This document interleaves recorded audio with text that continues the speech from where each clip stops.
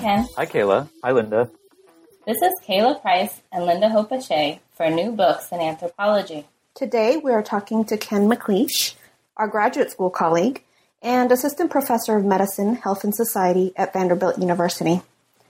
We're talking about his new book, Making War at Fort Hood, Life and Uncertainty in a...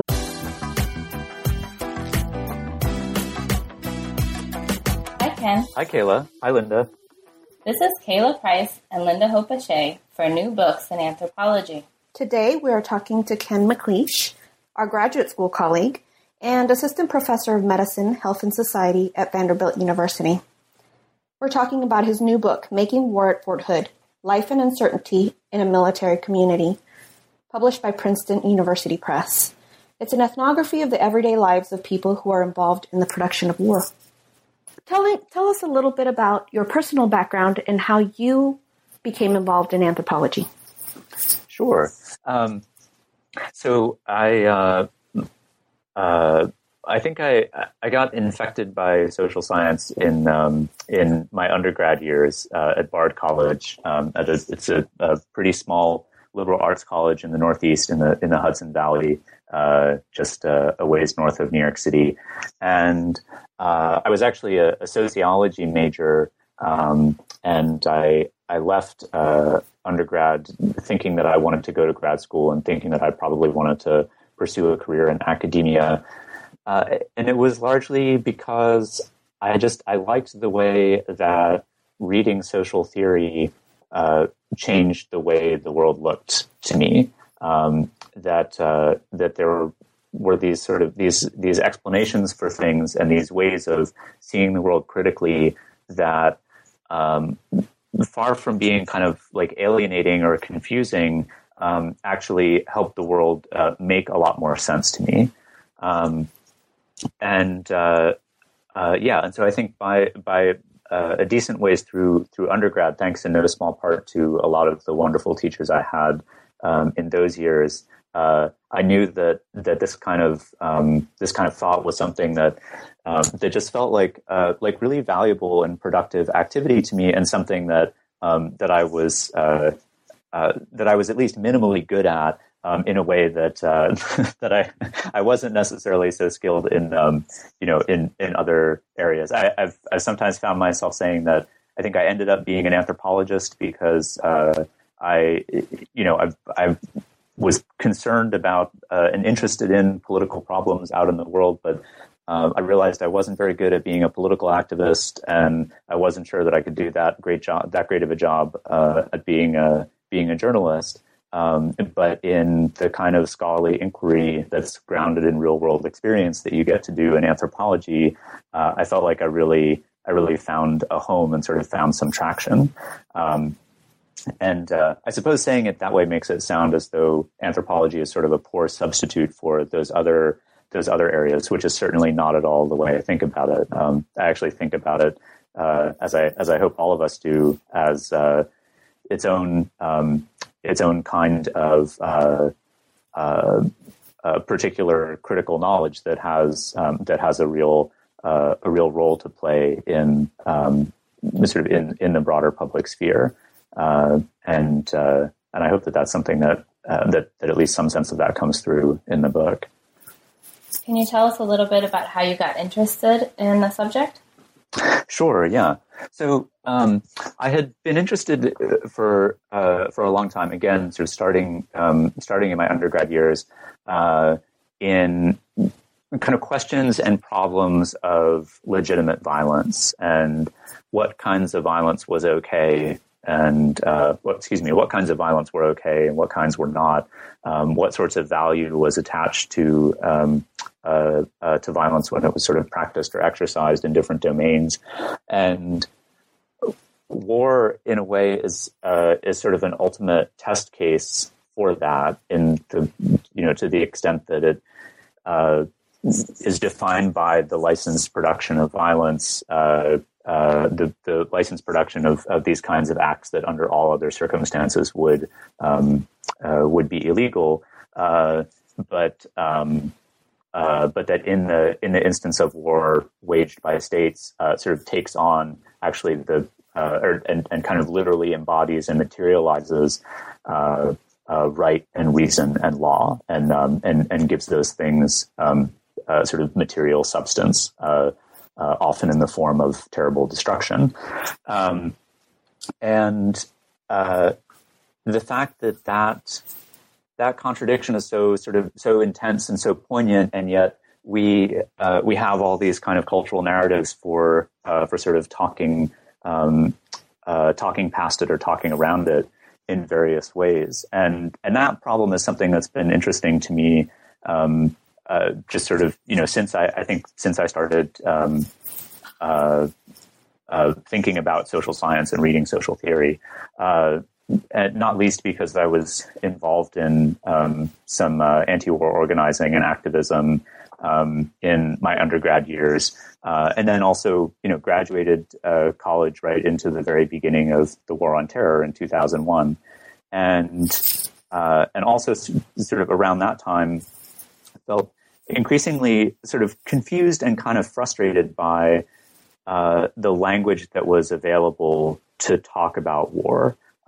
Whether in terms of kind of substantive public debate or as active critique, and the fact that that discussions about war and what the exercise of military violence meant, especially as they were playing out in the early 2000s. Just seems so sort of bound by all of these these sort of standard cultural common sense frames about organized violence, like the idea that war is somehow automatically about something, and that the experiences and practices that make it up are automatically meaningful in these sort of cliched and expected ways that we're all kind of used to hearing about. And one of the things that I felt like was missing from those discussions was some perspective on what it is that the actual activities of war consist of for the people who live with them firsthand, and the people who are actively involved in producing them firsthand, and whether this be civilians living in the midst of war zones, or whether it be informal combatants or professional combatants, as might be the case, and this was particularly interesting to me, I think, because of a lot of the rhetoric that again was sort of there floating around in the public sphere in the early 2000s, whether it was pro-war or anti-war rhetoric, the role that this figure of the troops seemed to play, and the imperative to, for one thing, sort of the political imperative to support the troops no matter what, but to not necessarily sort of delve in any curious or critical sense to the questions of what it is, what activities and practices actually sort of define the lives of these troops, in the name of whom all these various political claims are being made. And one of the things that helped me think about that a lot was just reading military memoir, which is something that I had also gotten interested in undergrad, and found myself kind of coming back to again over those periods of time too, and thinking of works like Michael Herr's Dispatches, or Tim O'Brien's The Things They Carried, or Anthony Swofford's Jarhead, and a lot of others. Accounts that aren't even necessarily particularly pro-war or anti-war in their particular stance, but rather define this kind of realm of experience that is incredibly powerful and intense, but is often sort of isolated from or insulated from the more kind of conventional public discourses about war. These ideas of what war is about in some straightforward sense. And so that disconnect between the actual activities that make up the practice of war and the ways that we talk about it, and the stories we tell about it, that tension was just seemed like an increasingly interesting and significant problem to me, and something that I wanted to spend more time thinking about. And so, how did you come to write this particular book? I was fortunate in that this was the project that I was thinking I wanted to do when I got to grad school, and so fortunate in the sense that it turned out to be viable, and I didn't get burned out on it, and I didn't have to radically reformulate it in the middle, and all of that stuff. Really too, I feel incredibly fortunate that it is still something that interests me a lot, and that I anticipate sort of occupying my interest for a long time to come. So for various reasons, I ended up at UT Austin for graduate school, and it was really fortuitous in many ways. Not the least of which was the fact that in Austin, I was essentially right down the road from Fort Hood, which is from or as I imagine you already knew, but like I described at some length in the book too, is this place it's one of the largest military installations in the country, and it's one of the busiest and most important points of deployment for U.S. forces, actually in all sorts of locations overseas, but for the wars in Afghanistan, and especially the war in Iraq when it was ongoing. A huge amount of soldiers from the unit stationed there deployed regularly to Iraq, and then National Guard and Reserve units also would come, and as they still do, from all over the country for extensive pre-deployment training at Fort Hood before going to Iraq or Afghanistan or Kuwait. And so I was really lucky to sort of have this location within easy reach, and that's a big part of what produced the book. We'll start off with the prologue, which is provocatively entitled, "Don't fucking leave any of this shit out." Can you tell us what this means and how it came to shape your approach to telling about the lives of the people in Fort Hood? Yeah, absolutely. And this is, I guess, this really is sort of a good place to start from. So I guess maybe I should explain for folks who haven't read the book that title is a quotation from a soldier who, in the book, I refer to as Dime, who was a tanker who served in Iraq as part of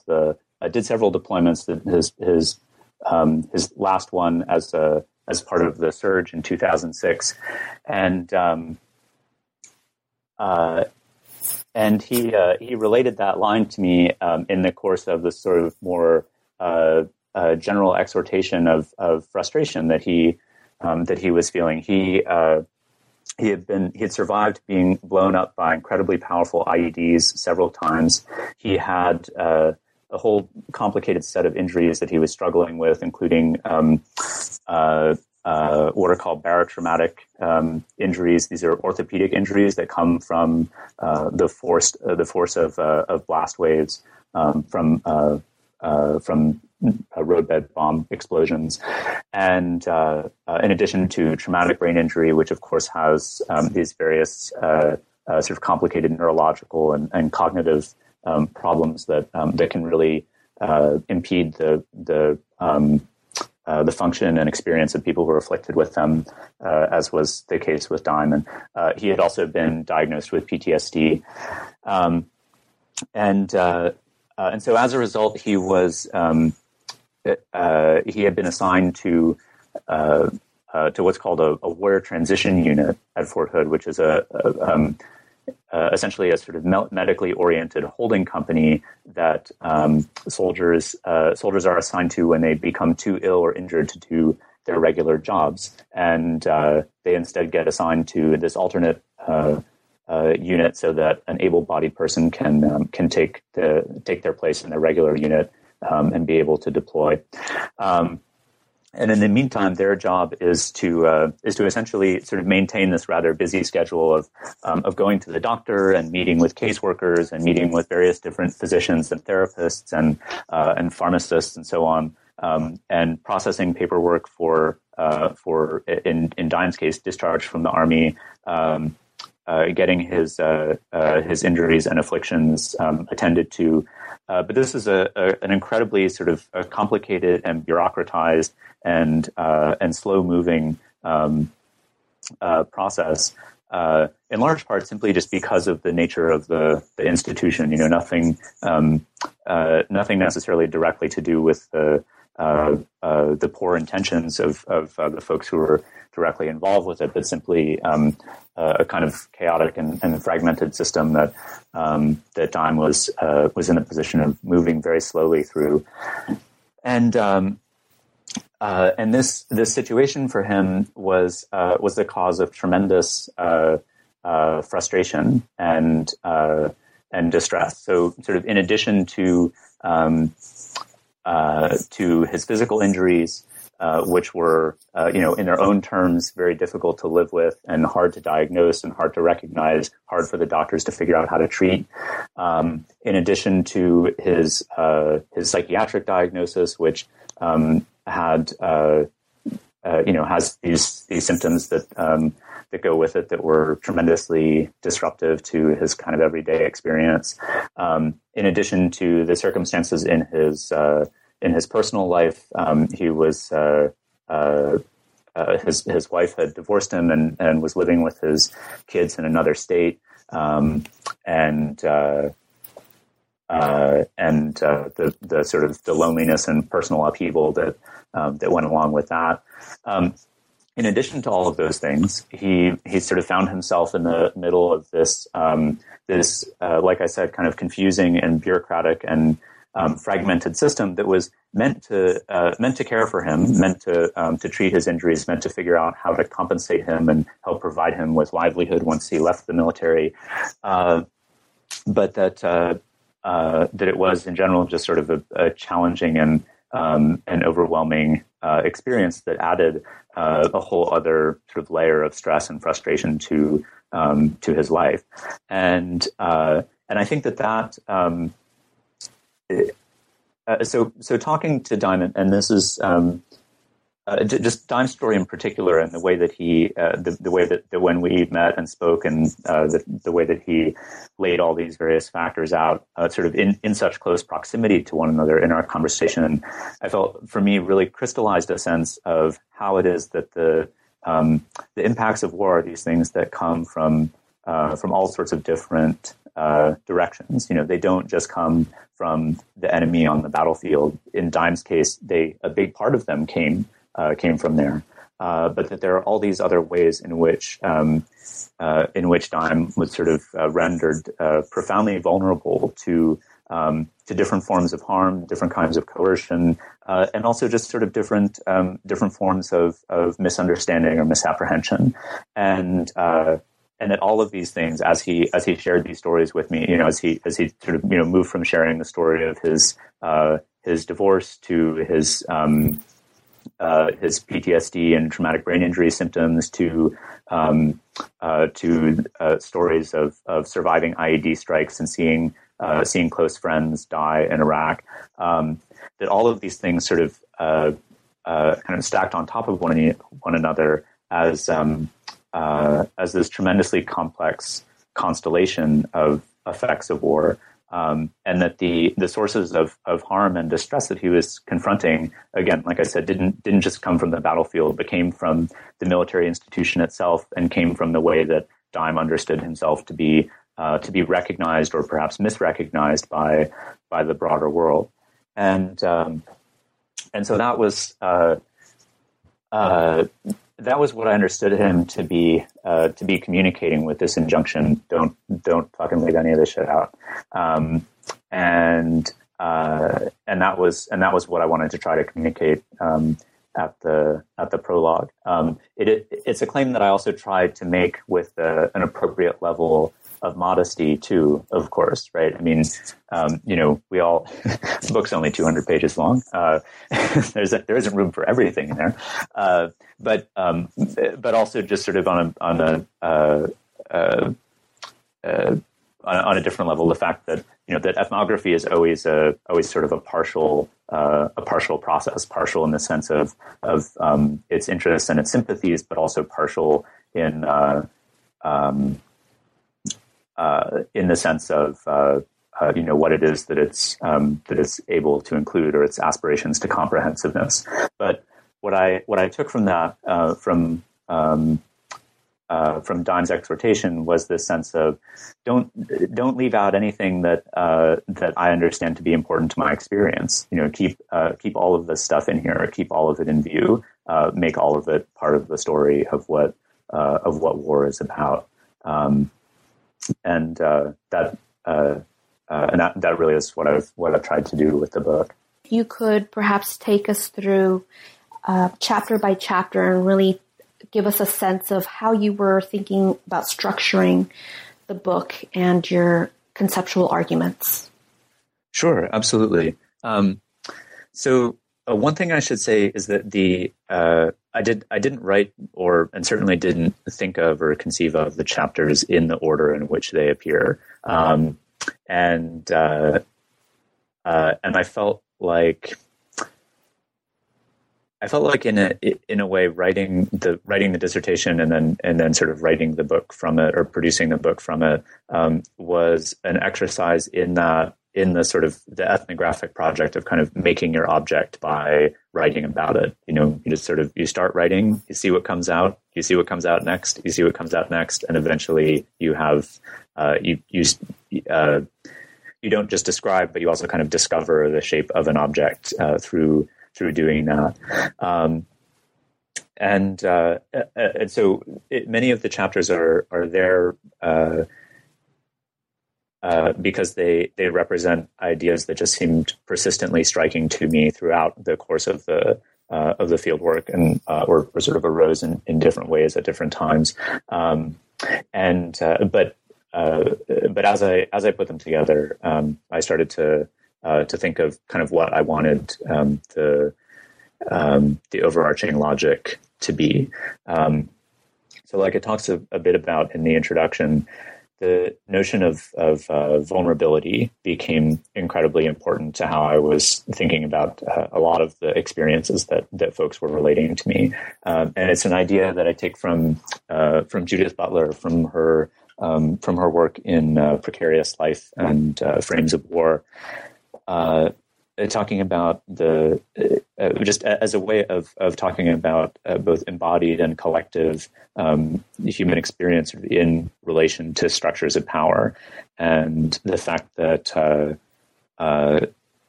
that vulnerability is something that characterizes a whole lot of political experience, characterizes it at the bodily level, at the collective and interpersonal level, in the ways that that vulnerability is both sort of mitigated and accentuated through attachments between persons and within groups, and then also sort of at the level of recognition and representation, and again being sort of vulnerable to misrecognition or to misunderstanding, or even to the extent of how the value of one's life is understood. And so I really liked the way that this concept sort of brought together these bodily and social and representational and political registers in this really sort of concentrated way, and provided such a great vocabulary for talking about the relationship between those different registers, sometimes without even necessarily having to distinguish between them. So I realized as I was working that a lot of the different things I was interested in, whether it was the question of what was the significance? How was it that soldiers responded to civilians saying to them, "Thank you for your service," or what's going on for soldiers when they talk about the potential frailties and weaknesses of their armor and equipment, or what's going on in folks' experiences when they talk about being at home while a loved one is at war and sort of living in fear of hearing the phone ring or of hearing a knock on the door that's going to bring news of harm or death.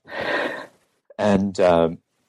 vulnerability was a thread that really sort of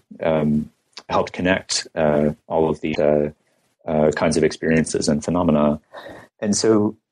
as I was trying to figure out how all these parts came together, I think what I sort of ended up with is a structure of the chapters, or of the ethnographic chapters, sort of once we get past some of the background material and kind of setting the scene at Fort Hood, is this sort of these chapters are arranged in a way that kind of arcs through these various different levels and registers of vulnerability, and kind of beginning in chapter 2 with the discussion of the actual sensory and embodied experiences of deployment, including these questions about armor and equipment, but also heat and weight and exhaustion and embodied tension and fear and vigilance. So starting with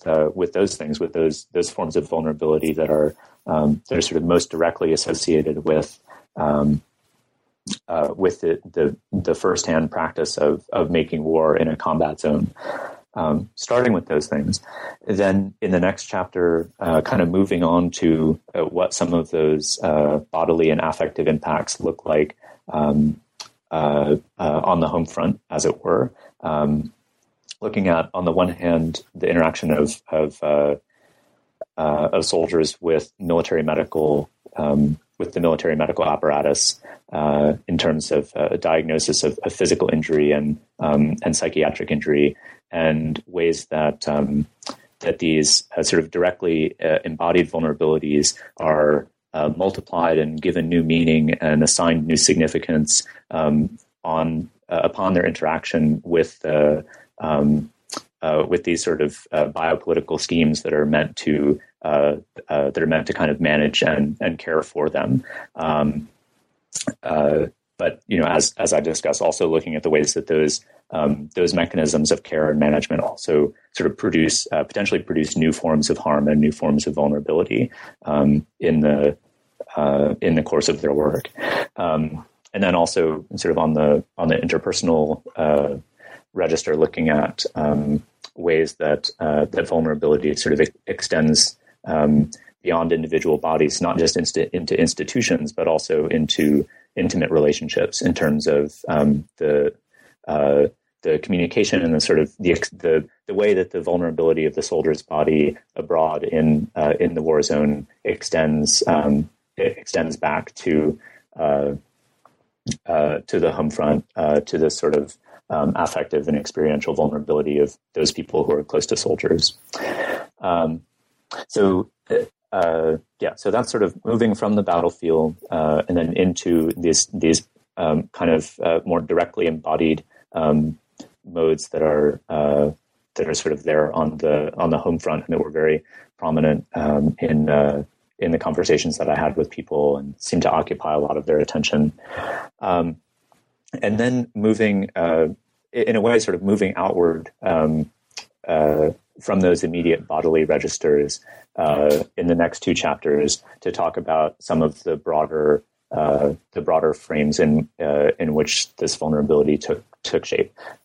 So first, in the chapter on love, looking at these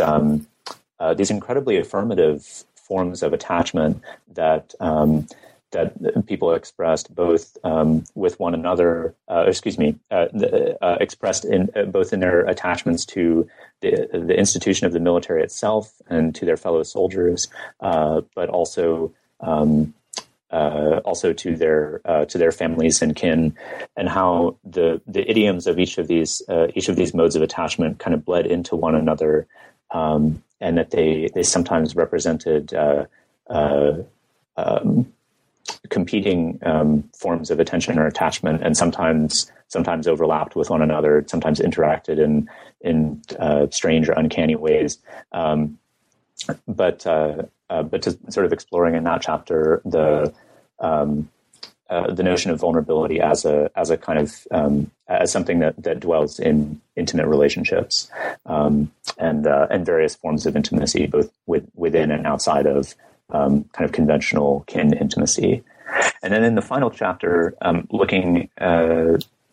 this question of sort of recognition, and the kinds of value that's assigned to life, or to life endangering labor, and the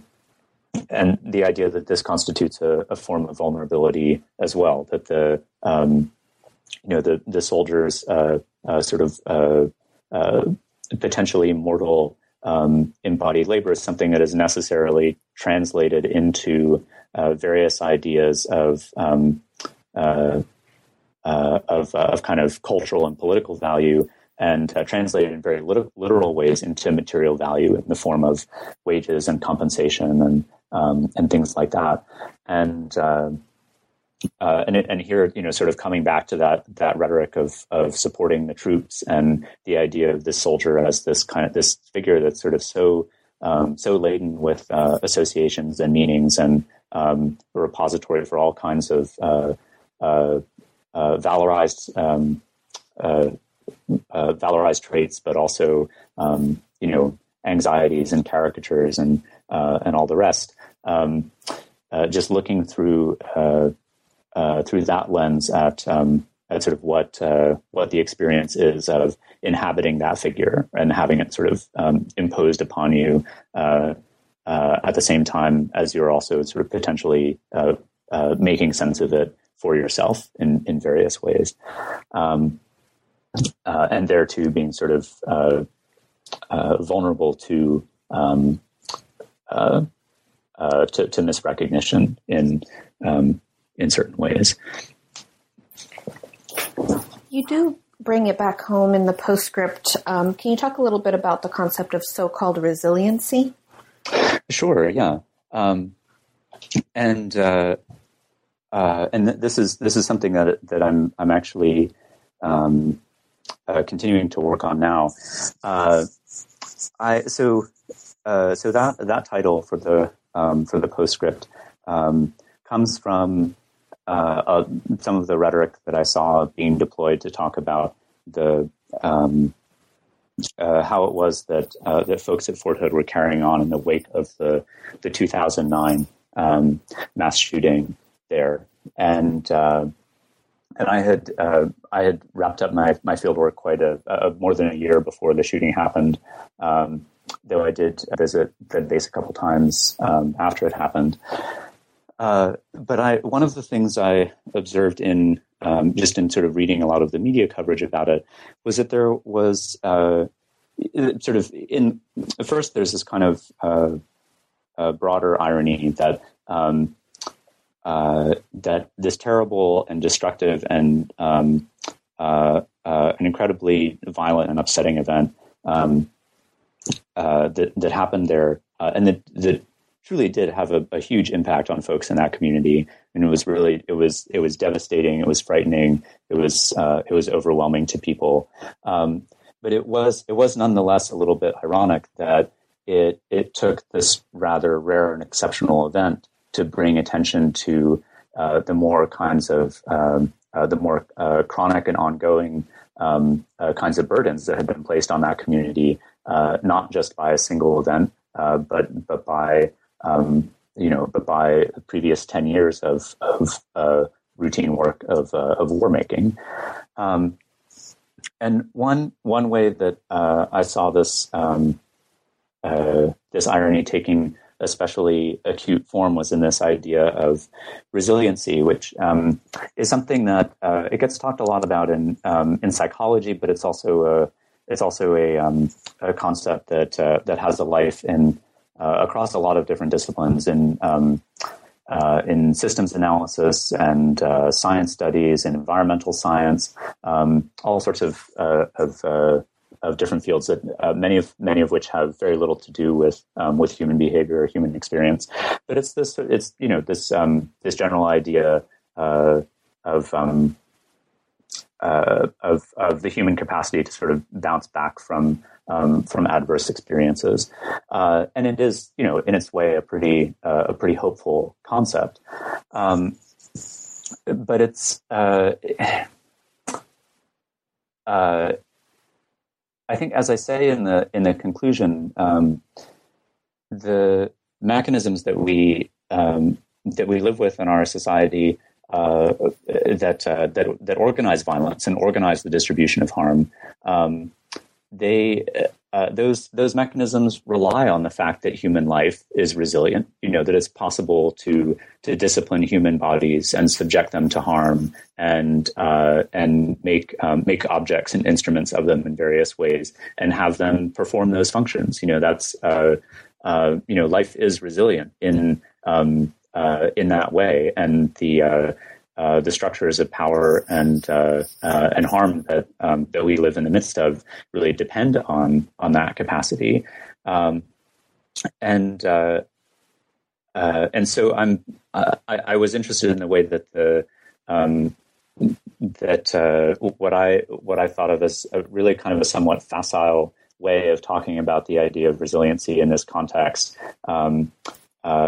in a way, sort of serves as a distraction from those bigger dynamics of organized harm. Because if we locate the ability to endure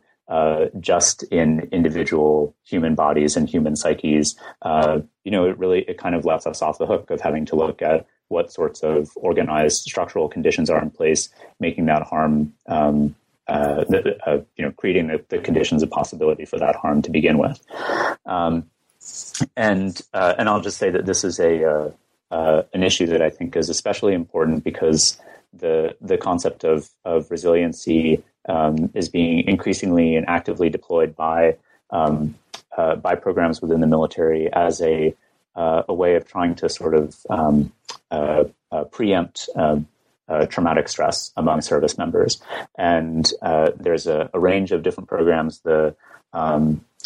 I think the largest one and the one that's received the most attention is the Army's program, which is called Comprehensive Soldier Fitness. And the idea is that by engaging in this sort of proactive resiliency training, soldiers will be less prone to develop post-traumatic stress disorder in the wake of trying and traumatic experiences. And these this program, like most resiliency training programs, has aspects to it that doubtless are helpful to quite a lot of people. Just sort of a lot of kind of standard cognitive behavioral therapeutic psychoeducation kind of stuff. How to think about your own stressors, how to sort of recognize your emotional reactions to them, and things like that. Again, things that could potentially be quite useful and quite helpful to a lot of people. But the rhetoric of these kinds of interventions is something that, at least in my interpretation, sort of depends on, as with the concept of resiliency more generally, sort of depends on moving responsibility for how one for how bodies and minds respond to harm and respond to stressful circumstances, moving that responsibility from the structures that engender that harm in the first place onto the individuals that are impacted by it, and it's interesting to think about, in that context, sort of what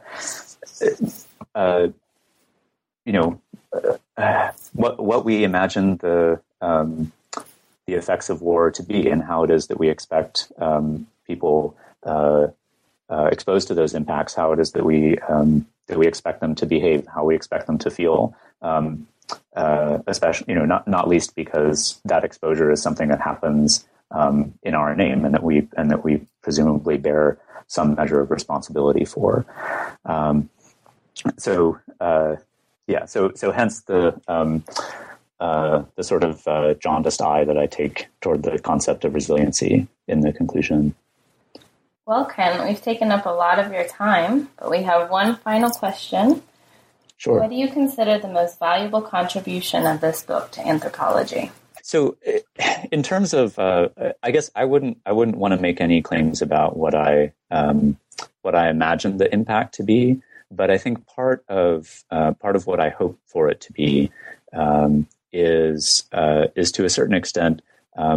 sort of demystifying the world of the military, and in some ways demystifying the practice of the organized practice of state violence in a kind of broader sense, because these are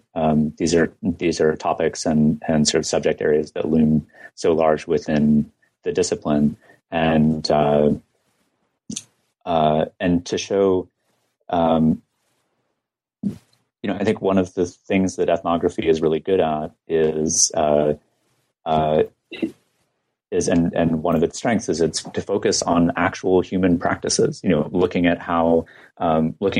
mechanisms of power actually work, looking at how experiences of suffering actually are lived through, and without resort to the kind of cliched narratives that we otherwise have on hand to make sense of those things. And the U.S. military certainly has more than its share of cliched narratives attached to it. Kind of from all sides and also from within, arguably. And those narratives are a big part of what kind of make it up and define it in the first place too. But I think being able to look at the actual production of war on this kind of intimate and banal human scale, I think is I hope is something that will help sort of further demystify and I'm not fond of the sound of this word, but just sort of further humanize it. And not just both sort of on behalf of the people who I write about in the book and whose stories I tell and whose experiences I hope are well represented and there in the course of the book, but also sort of for the production of anthropological perspective on these issues more generally. Well, we certainly think it's a very well-written and substantive book. So Awesome. Thank you. Yeah, we wish you luck in the future with your future research, and we really enjoyed talking to you today. Yeah, likewise. It was such a pleasure to talk with you guys.